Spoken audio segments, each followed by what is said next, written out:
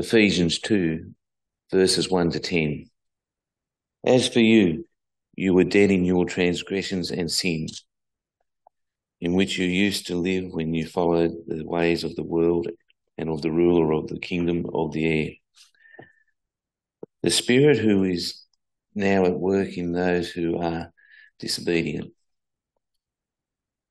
All of us also lived among them at one time, gratifying the cravings of our sinful nature and following its desires and thoughts.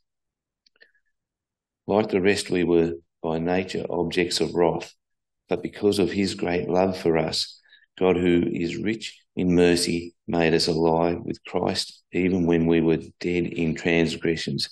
It is by grace you have been saved.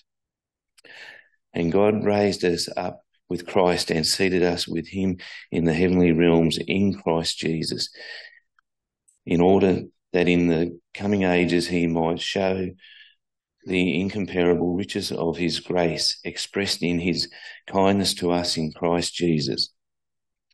For it is by grace you have been saved, through faith, and this is not from yourselves, it is the gift of God, not by works, so that no one can boast. For we are God's workmanship, created in Christ Jesus to do good works, which God prepared in advance for us to do. Nothing good will come of any message that hasn't got the Holy Spirit behind it, or God behind it. So let's just pray first, huh? Our Heavenly Father, I just pray that the words you've given me might come to our people and they might understand, they might know what you have for them today, and that it might be clear in everyone's minds. In Jesus' name, amen. I was going through my sermon this morning and I looked at it and I thought, that's a theological lecture, not a sermon. And I know what I'd feel like if I was you and someone was going to do that at church. So I thought I'll make that just a little bit different. Back in 2022, Christian Farmers Conference, our main speaker was ex-Deputy Prime Minister John Anderson. John is always a great speaker, great to listen to. And it was a record kind of camp because we had nearly 70 people there on the Saturday, the most we've ever had up at Ridgecrest. And but I remember one illustration John gave during his talk to us, to his three talks actually, was that he and his daughter had been talking together, and at any rate, they were thinking about all the things that John had done in his life. He'd entertained kings, queens, and presidents, prime ministers across the world, visited palaces, houses of parliament across the world, spoken at meetings right across the world, assumed leadership of Australia during 9/11 when John Howard was actually in America, and he, for a short while, became our Prime Minister.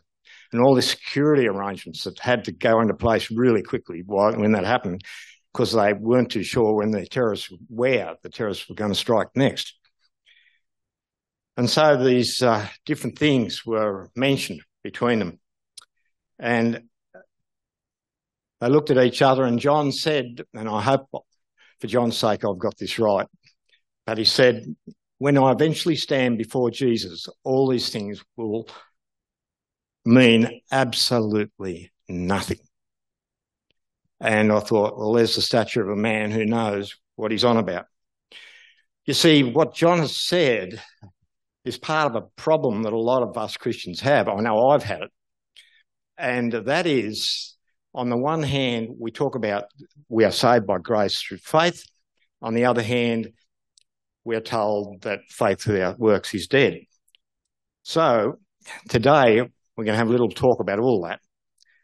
And I want to start now considering what John has said in James chapter 2, verses 14 to 17. And this addresses the business of faith and works. And James, incidentally, was the brother of Jesus, so he should have known what he was talking about. What good is it, my brothers, if a man claims to have faith but has no deeds? Can such faith save him?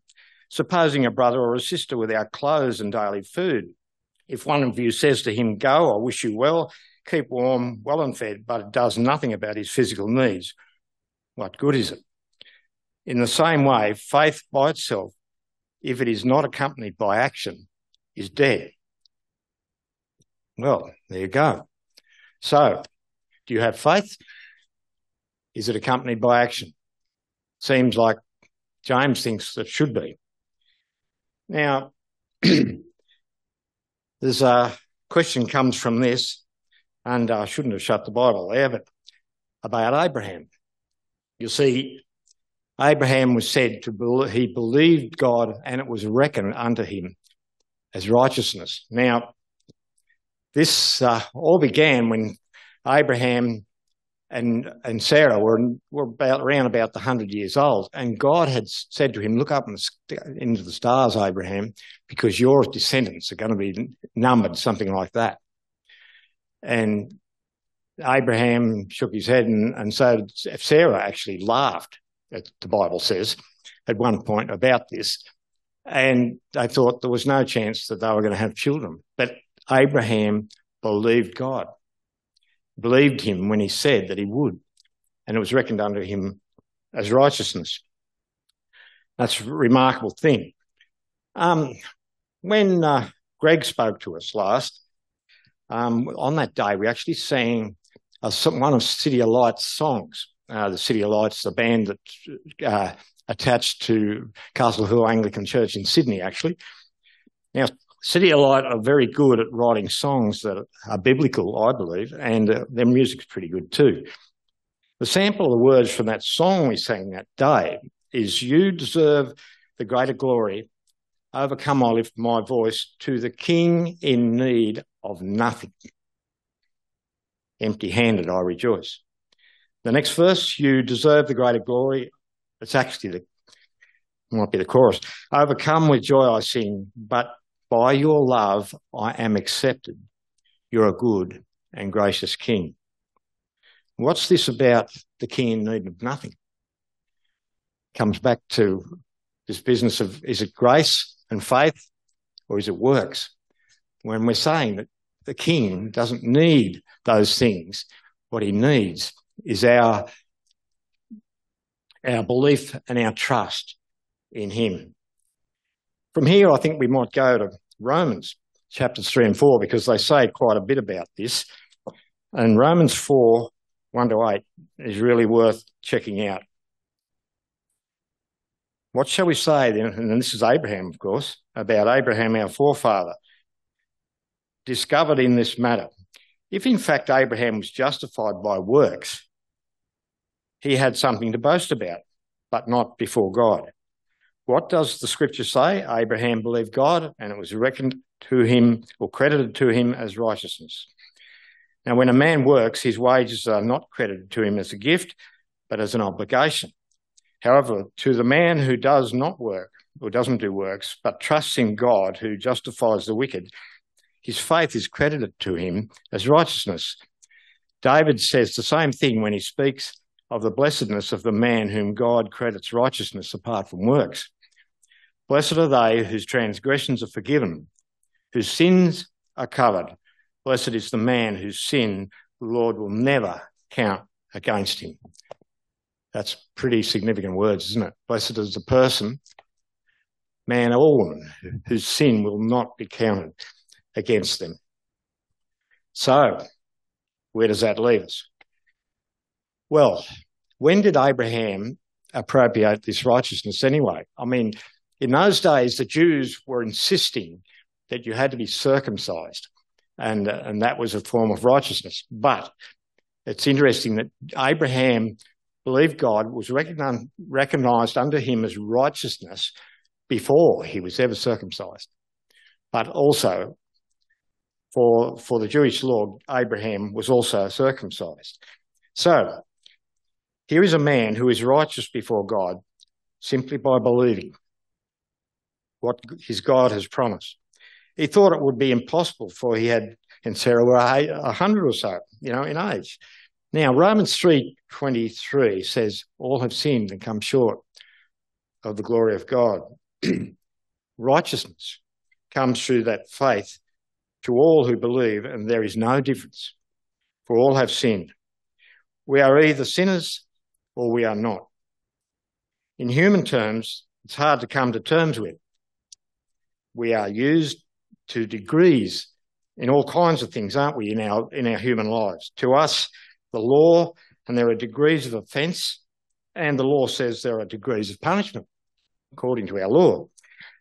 But with God, when it comes to sin, he said there are no degrees of sin. You are either a sinner or you're not. And I was reminded when I heard this, and I read again last night out of the internet of a chaplain by the name of Henry Gorecki, who was asked after the Second World War, would he go and meet with the Hitler's SS men in jail?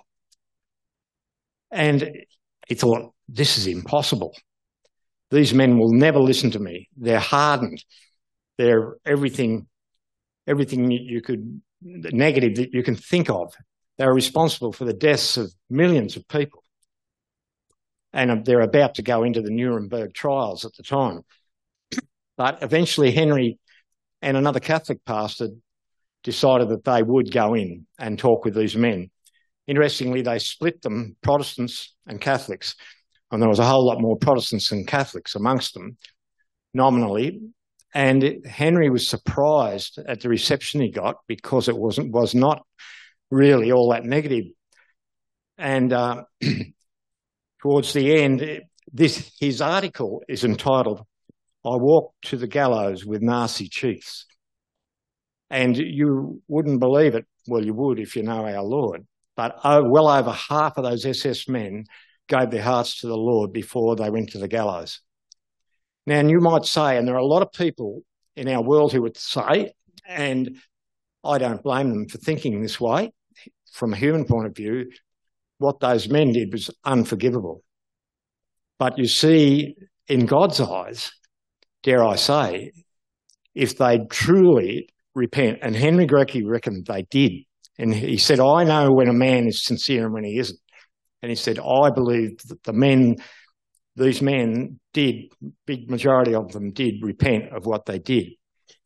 Now you could say, God shouldn't be forgiving them.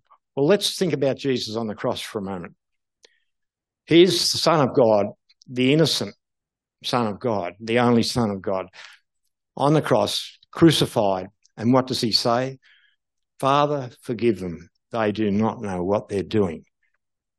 If Jesus Christ can forgive his murderers when he is innocent, then there is no excuse for any Christian not to forgive. And I'm not saying that's easy.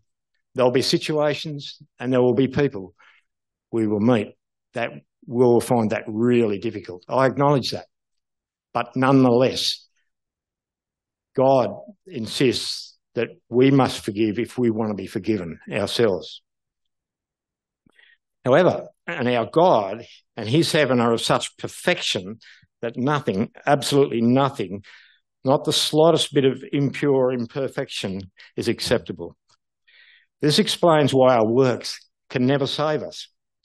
A few regular nice words, a few regular nice actions will not help us when it comes to entering the kingdom of God. And certainly money, given no matter what to, church or charities, will not save us. These are his rules, and he has a right to make them. So you might say, well, how can anybody measure up to God's standards? The simple answer is we can't. How about that? We can't ourselves. But if, like Abraham, we believe, and we truly believe, it will be reckoned unto us as righteousness. And it's that righteousness and that understanding and that relationship, that's the word I'm looking for, relationship with God, that really matters. The relationship, the acknowledgement of our sin, and the righteousness that comes through belief and honouring the one who created us in the first place. So, Galatians 3, 1 to 5 is very helpful in a lot of this. Again, talking about this kind of thing, Paul writes, "You foolish Galatians, who has bewitched you?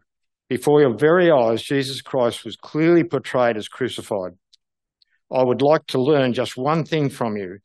Did you receive the Spirit by observing the law, or by believing what you heard? Are you so foolish? After beginning with the Spirit, you are now trying to attain your goal by human effort. Have you suffered so much for nothing? If it really was for nothing, does God give you his Spirit and work miracles amongst you because you observe the law, or because you believe in what you heard?" And of course, it's not from observing the law, is it? So I must say a verse that I always love is Romans 8, verse 1. "Therefore, there is no condemnation to those who are in Christ Jesus." There is none. If you know the Lord as you should, there is no condemnation. You have nothing to fear, and you have everything to live for now and in eternity. The righteousness of our Saviour is appropriated to us through our faith in him, much the same as Abraham. So we, of the human race, have a huge problem. What is the answer to this problem? The faith and work, or works, which is it? Faith without works is dead, but at the same time, obeying the law and doing good works will not save us. Despite what it sounds like, we are not at an impasse. Now, I happen to be a fan of Martin Luther King Jr. and what things that he said. And one thing he said was, faith is a living, daring confidence in God's grace, so sure and certain that man could stake his life on it 1,000 times. That's what faith is like. Works are motivated by our gratitude for the grace we have received through faith and that we have expressed in Jesus. Grace, as a definition, is the unmerited favour of God given to you and me without cost. But, as some wise person has said, salvation costs us nothing, but living for Jesus might cost us everything. And that's what we have to remember. And Keith's reminded us this morning of the sacrifices that our missionaries have made, and that it was a cost for them. Again, Martin Luther King says, take the first step in faith. You don't have to see the whole staircase, just take the first step. Thankfully, our Creator is only too aware of our situation and our problem. The one we have after his perfect creation ended up in sin, he knew that he had the only solution. Now, Caiaphas, the priest, during the time of Jesus' trial, said something prophetic and he didn't even realise he said it. And you probably remember it. He told the Jews, "You know nothing at all. You do not realise that it is expedient for one man to die for the sins of the people, rather than for the whole nation to perish." I personally believe that the time is coming, and it's not far away, when we Christians may have to draw the line in the sand, as it were, and say we will obey God rather than men, as Jesus and his disciples had to. There's nothing new under the sun. It happened to them too. The world has become very intolerant of Christians and their faith and their beliefs, even though the world preaches tolerance loud and long. It's a different sort of tolerance, though. As long as we tolerate what they say is okay, and as long as we practice their radical views, we will be accepted. But we'll be an anathema if we oppose them, and that could well happen. There is nothing new under the sun, as I said. And these laws and expectations were rife when Jesus and his disciples were witnessing to the truth. The disciples were jailed many times for preaching. Most of them died a martyr's death. Crucified, stoned, or killed with the sword, they were motivated by their Saviour, as they were his servants who were grounded in the truth of his word. However, it was their relationship with Jesus which was the determining factor, and their sacrificial work was the result of his promises and grace to them. Those same promises and grace are also ours if we have faith in our Creator and for everything that we are motivated to attempt for him. And I pray that we will honour him, and I pray that we will trust him for all those things. Now, just one final comment on the last song we're going to sing. It's one that Jeff Bullock wrote. It's called The Mercy of God. I was reading Ephesians chapter 1 the other day, and lo and behold, most of the words of that song came straight out of Ephesians 1. Helen is going to come and read us that little bit of Ephesians. Thanks, Helen. Praise be to the God and Father of our Lord Jesus Christ, who has blessed us in the heavenly realms with every spiritual blessing in Christ. For he chose us in him before the creation of the world to be holy and blameless in his sight. In love, he predestined us to be adopted as his sons through Jesus Christ, in accordance with his pleasure and will, in the praise of his glorious grace, which he has freely given us in the one he loves. In him we have redemption through his blood, the forgiveness of sins in accordance with the riches of God's grace, that he lavished on us with all wisdom and understanding. And he made known to us the mystery of his will, according to his good pleasure, which he purposed in Christ, to be put into effect when the times will have reached their fulfillment, to bring all things in heaven and on earth together under one head, even Jesus Christ. In him we were also chosen, having been predestined according to the plan of him who works out everything in conformity with the purpose of his will, in order that we, who were the first to hope in Christ, might be for the praise of his glory. And you also were included in Christ when you heard the word of truth, the gospel of your salvation. Having believed, you were marked in him with a seal, the promised Holy Spirit, who is a deposit, guaranteeing our inheritance until the redemption of those who are God's possession, to the praise of his glory.